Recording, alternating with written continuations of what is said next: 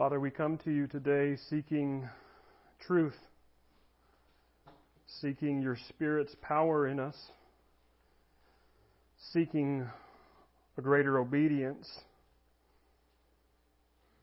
seeking a true love that spurs that obedience, love that you gave us first.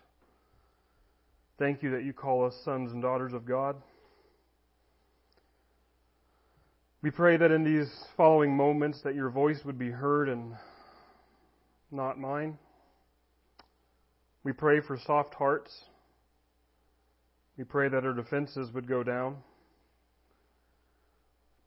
We ask that you would do a work of grace in us. Don't leave us where we're at. None of us have arrived on the journey. If our minds need to be changed to conform to the truth and not to our own personal beliefs, we pray that that would be done. You have complete freedom to do what it is that you desire. Make us willing and receptive to your word. We ask this in Jesus' name. Amen. Christy and I were having a talk earlier this week, and we were lamenting the fact that in all of 2020, coronavirus pandemic, uproars of riots, cancel culture, and all of this, Christy and I are relatively younger. I mean that nicely. And I don't know if I can recall another era or season in our lives where we felt like we just don't know who to trust when it comes to news and information. And all of you got answers for that. You can line up afterwards. But half of the organizations, it seems, that were putting forth advisories, your life depends on it type ordinances, are now backpedaling. There was another situation a few weeks ago in California that passed a law that seemed largely favorable to pedophiles, and I've since read articles from all sorts of political persuasions that show the nitty-gritty wording that really isn't the case. There are a few outlets that were actually sounding the alarms a few weeks ago that I've discovered, interestingly, that all their red alarm articles are missing.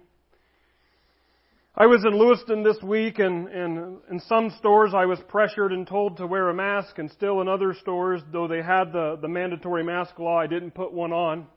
Mostly because I can't breathe in it, but also because nobody seems to talk to me about it nor tells me otherwise. Now, maybe some of you who hear this and are Christian, I might be offended by a fellow Christian breaking such rules, while others, confuse Christianity and thinks that I have a patriotic symbol of not wearing a mask and I'm championing human liberty. And what bothers me is what's true. What's true? And also what bothers me is how people, I'm a person, every person, concerning almost everything they read and hear, don't take the time to ask this question all the time. They take it for granted, well, that's a trustworthy source, I don't need to look into it. Or these are all multiple voices, they all agree and they're talking very loudly, I better do what they tell me to do. How do we discern truth in all this? That's my point. The founder of Quakerism, and I use it this way because I don't think any founder of any religious movement feels like that they're discovering something new. But George Fox lived in a very interesting time in the mid-1600s in England. He lived in a time when England had broken away from the Catholic Church, but in turn the Church of England largely, if not almost entirely, seemed to be Catholic in practice, and it set itself up as the mandatory church that folks must go to instead. And then in the 1600s, operating illegally were other denominations, those Baptists. And one of the things that Fox didn't like or didn't fully grasp is how all these churches were vying as being the one true church. And in our day and age, there is hopefully a general consensus among many Christians that not many, but not all, but not many churches are proud enough to state that we're the only ones who got it right. Nobody else is Christian. Some churches are a little bit that direction, and they might say, well, we're not the only ones going to heaven, but we think we're correct on every doctrine, more so than other churches. And George Fox began to realize that he had a Bible, and while sure, many clergymen were taught and schooled, but with the Word of God and with the Holy Spirit, what did clergymen really have over George Fox? Now, some of you say, well, education is good. It is, but maybe you missed the fact that I said with the Word of God and with the Holy Spirit. That's God. He's probably a better teacher than many universities. With the Word of God and with the Holy Spirit, what did clergymen really have over George Fox? The Apostle John says in 1 John 2:27, "But the anointing that you received from Him abides in you, and you have no need that anyone should teach you. But as His anointing teaches you about everything and is true and is no lie, just as it has taught you, abide in Him." The Apostle John is stating that when it comes down to it, the better teacher and the best teacher that does not err is the Holy Spirit, which abides in us. This is kind of our beginning as we unpack this third doctrine today from our faith and practice. And just a few prefaces if you've missed it or haven't been here while we are unpacking doctrines in our faith and practice, because, hey, Woodland Friends Church is part of a denomination. These aren't new doctrines. These aren't hip or trendy doctrines. These are essential Christian truths shared by all.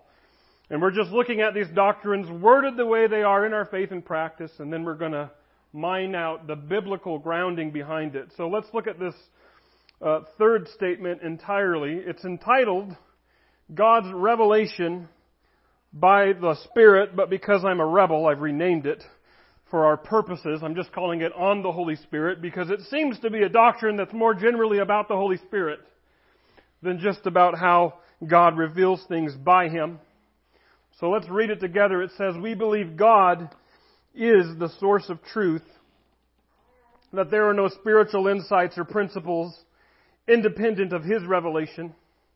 God's Spirit teaches us through the Scriptures and through the creation. He convicts and instructs conscience, testifies to salvation through Christ, and gives wisdom and power for holy living. The Spirit gives discernment concerning the purposes of God through natural and social history. The Spirit enlightens reason and quickens human creativity that we might share in the work of the Creator." In this doctrine, I see a largely three-pronged statement about the Holy Spirit. First, we learn about the source of truth. Secondly, we learn about the way He teaches. And thirdly, which will require some more unpacking in of itself, but we learn about why He teaches. The source of truth, the way He teaches, and why He teaches. First, we believe that God is the source of truth. We believe God is the source of truth, that there is no spiritual insights or principles independent of His revelation. Now, we need to be careful here.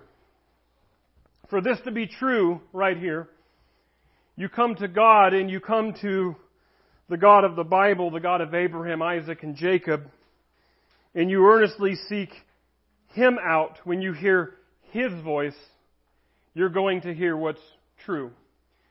This was carefully articulated because there are a lot of teachers, false teachers, and even some misleading translations in the best of our Bibles. But if we're connected to God by His Holy Spirit and listening to Him, we will hear truth. The evangelist John, in both of his gospel accounts and his epistles, seems to really know God to be, and he wants us to know that God is the God of truth. And in the epistle of John, we largely hear statements about God, in the Gospel of John, we largely hear statements about God being true because Jesus is here to demonstrate that God is true. I mean, it makes sense. If God's walking around in the flesh, God must be true. At the end of John chapter 3, many believe the evangelist is John is chiming in to make some more commentary on the incarnation, or the in the fleshness, if you will, of Christ. And John writes this: He who comes from above, that's Jesus, is above all. He who is of the earth belongs to the earth and speaks in an earthly way. So Jesus has done both. He is from heaven, but now He's of earth. He who comes from heaven is above all, Jesus.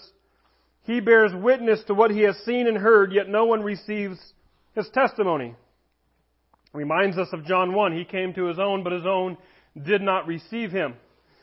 But listen to this, verse 33. Whoever receives His, Jesus' testimony, sets His seal. Think of a nobleman authenticating, signing, declaring. Sets his seal to this, that God is true. For He whom God has sent utters the words of God, for He gives the Spirit without measure.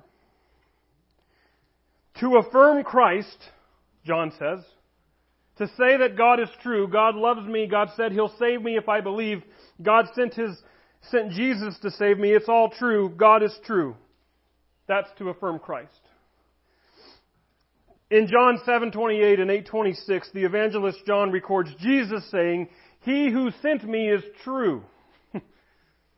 It's interesting that when Jesus speaks of His Father, speaks of God, that this is His defining characteristic that Jesus names in those moments. He's true. Why? Because He sent Jesus. Because Jesus is the incarnation of God. We know our God is true, and we know that the Spirit of God is true because of Jesus. Does that make sense? Is that easy enough? The validity, the reality, the very existence of our God banks on the historicity or the actuality of Jesus of Nazareth walking this earth. Jesus knew this. He says He's true because I'm here, really because I'm Him. I'm God. John 8:58, Jesus says, Truly, truly, I say to you, before Abraham was, and if you don't know your Bible history, Abraham himself being close to 2,000 years prior to the coming of Christ, but Christ says, before Abraham was, I am. I am. I am being God's covenantal name. Not only is God true because Jesus exists, but what does John 1 call Jesus? The Word. And what does Jesus call the Word in His high priestly prayer in John 17? Praying to God, Jesus says, sanctify them in the truth. Your Word is truth. Jesus is the proof of God's existence. Christ's very being here makes God true. Jesus makes the Word of God true because Jesus is the Word of God. So in Christ and in God we find nothing but truth. Jesus says in John 14:6, I am the way and the truth and the life. In our world where lots of voices are speaking, and we're wondering time and time again, who do I believe? Jesus, God, His Word personifies, is, and will always be true. The Apostle Paul uses a hyperbole in Romans 3:4, saying, let God be true, though everyone were a liar. And while Paul certainly does a job in Romans 3 showing that everyone without the grace of God are entirely sinful and totally depraved, the point of this hyperbole is to portray contrast. How true is God? He's so true that every single person in comparison is a liar. That's how true God is. God is the source of truth. And as far as spirituality is concerned, He is the only source of truth. As our statement says, there are no spiritual insights or principles independent of His revelation. I'm friends with people, lots of people on Facebook. And it always raises my eyebrows when other self-professing Christians are posting things from the Dalai Lama or Oprah or whoever else is out there who openly says that they're spiritual but not Christian, or maybe I'm a Christian but I don't believe all of this. Some of this is outdated. There are enough self-professing Christians out there who, once you hear them, you wonder. But folks, starting with other folks out of the gate who says, let me impart something to you spiritually, and I don't find all, or in some cases, any of my spiritual wisdom from the God shown to us in His Word, you're not hearing truth. You're not hearing truth. Christ is where truth is found. The Word of God is where truth is found. And I think some people do this on a false presupposition. And it's a false presupposition that may have slightly dissuaded some of us from even wanting to hear this series. And that false presupposition is that I've heard it all before. And I want to hear something new. When honestly, how many of you completely, truly understand grace yet? I don't. That truly there is therefore no condemnation for those in Christ Jesus. Bill spoke to me this morning and he says, I still don't get that. He said it in different words. I won't repeat them because there are little ears. No, just kidding. I was lying. Anyway. Our doctrine rightfully now unfolds the way this source of truth, the Spirit, teaches us. That God teaches us through the Scriptures and through the creation. God has decided to teach us through the Scriptures. The book of Hebrews opens this way. He says, long ago and many times and in many ways, God spoke to our fathers by the prophets, but in these last days He has spoken to us by His Son, whom He appointed the heir of all things, through whom also He created the world.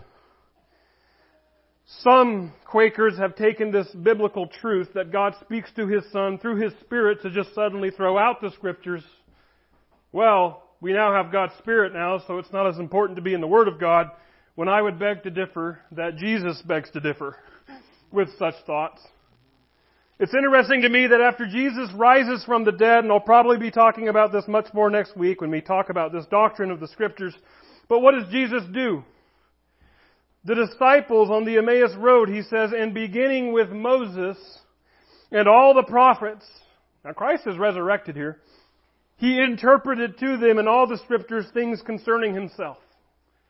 Or when Jesus appears to His own disciples later on in the chapter, then He said to them, these are my words that I spoke to you while I was still with you, that everything written about me in the law of Moses and the prophets and the Psalms must be fulfilled. Then He opened their minds to understand the Scriptures. Post-resurrection of Christ, Jesus finds value and He spurs His followers to be in the Scriptures. The Apostle Paul would tell his spiritual son Timothy, he says, the sacred writings are able to make you wise for salvation through faith in Christ Jesus. All Scripture is breathed out by God and profitable for teaching, for reproof, for correction, and for training in righteousness, that the man of God may be complete, equipped for every good work.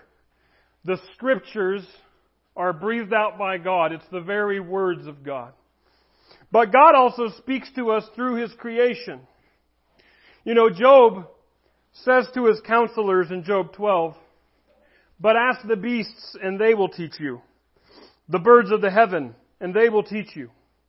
Or the bushes of the earth and they will teach you. Or and the fish of the sea will declare to you, who among all these does not know that the hand of the Lord has done this?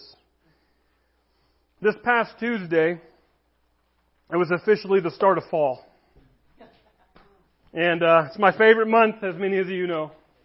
And as I think about it, especially as I think about the deciduous trees and about this reality that I know from the Scripture, that God is speaking to us in His creation. In other words, there is a reason nature does its course. And I think, what is God trying to say to me through the beautiful trees of autumn? Why am I drawn to them personally? In John chapter 12, after Jesus comes into Jerusalem on the triumphal entry, He says, the hour has come for the Son of Man to be glorified. And He uses two phrases here really common in the book of John, the hour and glorified. Jesus speaks of this hour or His hour throughout the book, and it's referring to His death and burial and resurrection. His hour of the cross. And that's the amazing part of the second phrase, glorified. He sees His hour at the cross and His subsequent resurrection as His being glorified. All the pain and suffering and death, glorified. That's the connection then He makes with the fact of nature. He says, truly, truly, I say to you, unless a grain of wheat falls into the earth and dies, it remains alone. But if it dies, it bears much fruit. And that's what I get out of autumn when it comes to, what is God showing me in the beautiful trees? That is, death can be beautiful. Leaves, as they die, they do so beautifully. The history of the church has largely adopted the symbol of the cross, and we see in the cross something beautiful. That painful, horrific death is beautiful. And so even the very natural outcome of the cross and of the curse, death, has become a place in nature where God speaks to us, that every time we see death, we can remember God conquered death. Jesus' death was beautiful because it brings life. The Spirit speaks to us through nature. Well, we know He's the source of truth and He teaches through the Scriptures and through nature. But lastly, we wrestle with why He teaches. What is the Holy Spirit saying to us? First, He teaches to restore the soul. Our doctrine states He convicts and instructs conscience. He testifies to salvation through Christ and gives wisdom and power for holy living. You need to know, generally speaking, that when God speaks to humanity, He speaks life. He speaks forgiveness. He speaks redemption. And He speaks resurrection. When Jesus spoke on the Holy Spirit Himself, He said in John 16, verse 8, when He comes, He will convict the world concerning sin and righteousness and judgment. And the Holy Spirit convicts the world of sin, but this conviction is not just for us to feel guilty and stagnant.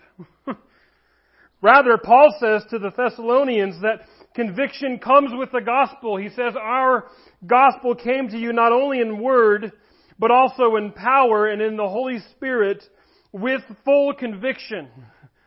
In other words, conviction is supposed to lead us to Christ.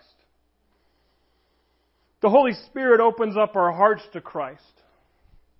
Back in John 16, Jesus continues later about the Holy Spirit. He says, when the Spirit of truth comes, again, the source of truth, Spirit of truth, He will guide you into all truth, all the truth, for He will not speak on His own authority, but whatever He hears, He will speak, and He will declare to you the things that are to come. Then listen to this. The Holy Spirit, the source of truth, the Spirit that convicts, He will glorify me, for He will take what is mine and declare it to you. This is important. The Spirit of God glorifies Jesus. I want to say this is very important because inside and outside of our own faith tradition, many again have acclaimed to be spiritual, to be speaking from a place of spiritual authority. Friends, it's not the Holy Spirit if it doesn't glorify Christ. Let me say that again. It's not the Holy Spirit if it doesn't glorify Christ. I came across this in my own personal Bible reading last week. I'm taking a long trek through the book of Jeremiah because I'm a glutton for punishment. But in it, God is judging false prophets who existed in Jeremiah's day. And while the world was basically ending for them, while Babylon was coming to take over Israel, all these false prophets were coming up with so-called dreams. We're fine. God's not upset with us. And God judges them, saying, how long shall there be lies in the heart of the prophets who prophesy lies and who prophesy the deceit of their own heart, who think to make my people forget my name by their dreams that they tell one another? This false prophecy serves to make God's people forget His name. In other words, their so-called Spirit-inspired messages are not glorifying God. They're not bringing glory. They're not settling the minds of their hearers on God. In Jeremiah's case, the hearers were hearing that, oh, God's not upset with us. Why, gee, we're in good shape. Lucky us. Whereas Jeremiah, a true prophet with, admittedly, nothing uplifting to say, nevertheless, he should turn the hearts of those who hear him to repent and trust in God for salvation. That's what the Holy Spirit does. He teaches to restore the soul, so He convicts. And He testifies to salvation through Christ. But He also continues to sanctify. Paul would say in Romans 8, "But if Christ is in you, although the body is dead because of sin, the Spirit is life because of righteousness. If the Spirit of Him who raised Jesus from the dead dwells in you, He who raised Christ Jesus from the dead will also give life to your mortal bodies through His Spirit who dwells in you. So then, brothers, we are debtors, not to the flesh, to live according to the flesh. For if you live according to the flesh, you will die. But if by the Spirit you put to death the deeds of the body, you will live. For all who are led by the Spirit of God are sons of God." Pam read for this actually earlier. I didn't realize that whenever I came up with the music. But verse 13 is key here, that the Spirit, if I live according to the Spirit, by the Spirit, listening to the Spirit, working in the Spirit puts to death the deeds of my body. That's called sin. Paul says it this way to the Galatians, "But I say, walk by the Spirit, and you will not gratify the desires of the flesh. For the desires of the flesh are against the Spirit, and the desires of the Spirit are against the flesh. For these are opposed to each other to keep you from doing the things you want to do. But if you are led by the Spirit, you are not under the law." The picture is this. You have two paths before you. One is to do what the Spirit wants. The other is to do what the flesh or the body or the enemy wants. And depending on who you present yourself to, which path you start walking, each time that part will grow, the Spirit or the flesh. So walk by the Spirit. The Spirit convicts, testifies to Christ, and sanctifies. The Spirit brings restoration for the soul. That's why He teaches. The Spirit also teaches the reason for our reality. That's the second part. Our doctrine says that the Spirit gives discernment concerning the purposes of God through natural and social history. Now, this is where it really gets me, how I began this message in this time, in our era. Who is to trust? What's true? And I've been hammering on what the Bible tells us about itself. We're to be in the Bible. It speaks to us. It's how God speaks to us. But we also believe that the Spirit speaks to us today. That even in this Bible can speak to us about today. Since we're learning doctrine, I will give you a big word. Theodicy. It comes from two words. Theos, God, and dike, or justice. And the word or the concept is about explaining how these two things can coexist. And that is an entirely pure, good, all-powerful, all-knowing God. And then as well the existence of evil. It seems like these two shouldn't be able to coexist, right? Because if God is altogether good, altogether powerful and pure and all-knowing, and if He hates injustice and we believe He has the power to stop it, why doesn't He? Well, that's literally a question for the ages, and I don't think I'm going to sum up in an answer for you in just a brief part of this message here. But here's what we do know. The Bible opens up giving us the cause for evil, and newsflash, it wasn't God. Everything that God made was good. But when the serpent enters in, Genesis 3, about Satan, about the devil, John says this about him, Jesus says this about him in John 8:44. He was a murderer from the beginning.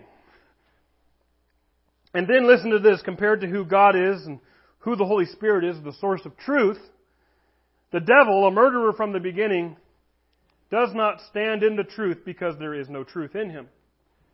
When he lies, he speaks out of his own character. I like what the NIV says, in his native language. That's his native language, is lying. For he is a liar and the father of lies.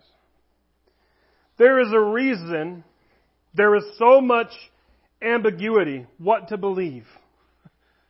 When all the sources we get our information from are tainted by sin. Tainted by the fall. Tainted by the prince of the power of the air, of Satan, the father of lies. And why all the injustice? Not only is he the father of lies, he was a murderer from the beginning. But I say this often. God was able to take the most horrific act of evil, the death of His Son, and use it to save the world. I have no doubt, though I lament in the interim, and I agonize at times over the injustice we see, I nevertheless have no doubt that whatsoever, that what Paul says is true. We know that for those who love God, all things work together for good, for those who are called according to His purpose. Friends, as we talked about it today, going through Matthew, there will be a day when everything comes to light. Nothing will be left in the dark. Truth will prevail. Lies will be exposed. Injustice will be rectified. Wrongs will be righted. Criminals will be judged fairly and certainly. And evil will finally be totally triumphed over. Matthew 25:31 and 32, for starters, Jesus says, when the Son of Man comes in His glory and all the angels with Him, then He will sit on His glorious throne. Before Him will be gathered all the nations, and He will separate people one from another as a shepherd separates the sheep from the goats. We have a King who comes in glory with a throne, and He judges, and all of human history is going to end in this great judgment. All of human history is being watched and reigned over, and all of human history will be called into account by our God. The Spirit sheds light on the reason for our reality. And there are times in history until then that the Spirit gives you and me, Christian, glimpses into our purpose. We know that at all times we are to be on the Great Commission. That was also brought up. But there are specific times and specific tasks and specific things that He'd have for you and me personally and for the church universally to be doing. Lastly, the Spirit teaches us to be redeeming with our Redeemer. That's the last part of our doctrine today. It says the Spirit enlightens reason and quickens human creativity that we might share in the work of the Creator. Hebrews, as in the ethnic group, not the book, Hebrews often told stories with beginning, middle, beginning. And I love how the Bible opens in a garden where mankind is told to be fruitful, multiply, and fill the earth and subdue it. And how Jesus, the last Adam, appears in the garden first to a woman, whereas Eve, the first woman, ate of the fruit. These women that Jesus appeared to gives the first command to go and tell about Him. And eventually the disciples are again to be fruitful, multiply, fill the earth, and subdue it. And this time spiritually by spreading the seed of the Word of God. A new beginning, a recasting of the first creation. And the Spirit, Paul tells us in 1 Corinthians 12, brings with Him varieties of gifts, but the same Spirit. And there are varieties of service, but the same Lord. And there are varieties of activities, but it is the same God who empowers them all and everyone. To each is given the manifestation of the Spirit for the common good. God, through the Spirit, builds His church. And He does so by quickening our creativity. I said this last time I preached, but God is a creator. That's who He is. Genesis 1:1 says He created it all, the heavens and the earth. But then in Genesis 1:27, He made us in His image. In whose image? In the Creator's image. We too are creators. And we know that what Christ does at the cross is restores us to our original intent. And then we know that His Spirit is going to work in us to be creative for His purposes. Does that make sense? Let me see if I can thread this all together. That's a hard job, but somebody has to do it. And you aren't, so. We need the Holy Spirit today. You need the Holy Spirit today. As a Christian, in my 2020, and many of my weeks are sadly, thanks to the environment that I surround myself in, full of bitterness, despair, unrest, impatience. Will 2020 ever get over? Rudeness, bad things. It's been rough. It's felt deceptive. And it sometimes made me run to things that I shouldn't run to cope. Like the news. That's usually what's causing it. I need some good news. Got any good? Nope, no good news. I guess I'll find some ice cream because that helps. Don't you and I need in 2020, I don't know, love, joy, peace, patience, kindness, goodness, gentleness, faithfulness, and self-control? I wonder if there's just something out there that can fill us with those things, right? Maybe you're like me and Christy and you've thought these things or you had these conversations. What's true? There's so many voices out there. I just want to know what's true. I have a challenge. I have a dare for you this week. One day this week, and many of you probably already do this, you're my hero. But I dare you to keep the news off for a whole day. I dare you to keep the TV off for a day. I dare you to get up, read the Scriptures. Take a walk if you can walk, and if you can't walk, take a drive, a scenic drive. See if there is something on your walk or drive that God uses to speak to you. I dare you to, instead of to listen to any other voice tell you what sins your political opponents need to repent of, see if there are sins that you need to repent of. See if the Spirit says to you, 2020 is not as chaotic and dismal as the godless voices narrating everything right now says it is, but I have a plan and I have a purpose. And see if that plan and purpose involves you being part of God's plan of redemption. Friends, if you and I spent more time with the Holy Spirit instead of the spirit of the world, I think most of our days might look a little brighter. Amen? Amen. Let's pray.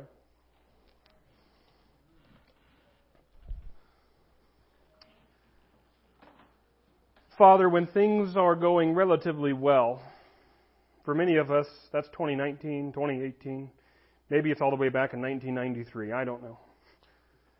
But when things seem to be going relatively well, sadly, we don't press in to you because we're kind of fat and happy. But when things look dismal and chaotic and when the news matters to us and then we get upset because we realize that there are liars out there, we start living in a little bit of chaos ourselves. Father, you redeemed us from our sins to do life with us. We are now in the garden of the world, and you can still talk to us in many ways as freely as you talked to Adam and Eve, because you've given us your very Spirit inside of us. Help us to press into you and to desire to commune with you, to listen to your Spirit. Father, would you get us in the discipline of purposely and intentionally drowning out the voices of the world, not because we don't care about the world, but because we care about what you wish to say to us more. Help us to find moments of silence and solitude. Father, for those of us who are going to actually do this week and find a day to do that, would it be such a great day that we wouldn't need to be told to do it again? But instead that we would say, I need more of this. Because we do. We need to live with your Spirit inside of us. We need to do life listening to you. We need to do life operating out of the fruits of the Spirit. And not the fruits, the rotten fruits that the world would give us. Thank you that you want to do life with us like this. And thank you that living with the Spirit inside of us is fulfilling our purpose. That's what you made us for. And help us to trust that we do serve a Redeemer who redeems the world. That when things look dismal and chaotic, that's usually whenever you're ready to show up and do your work.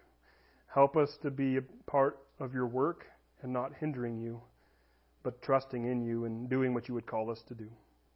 Father, we love you, we thank you, we ask and we pray all these things in Jesus' name. Amen.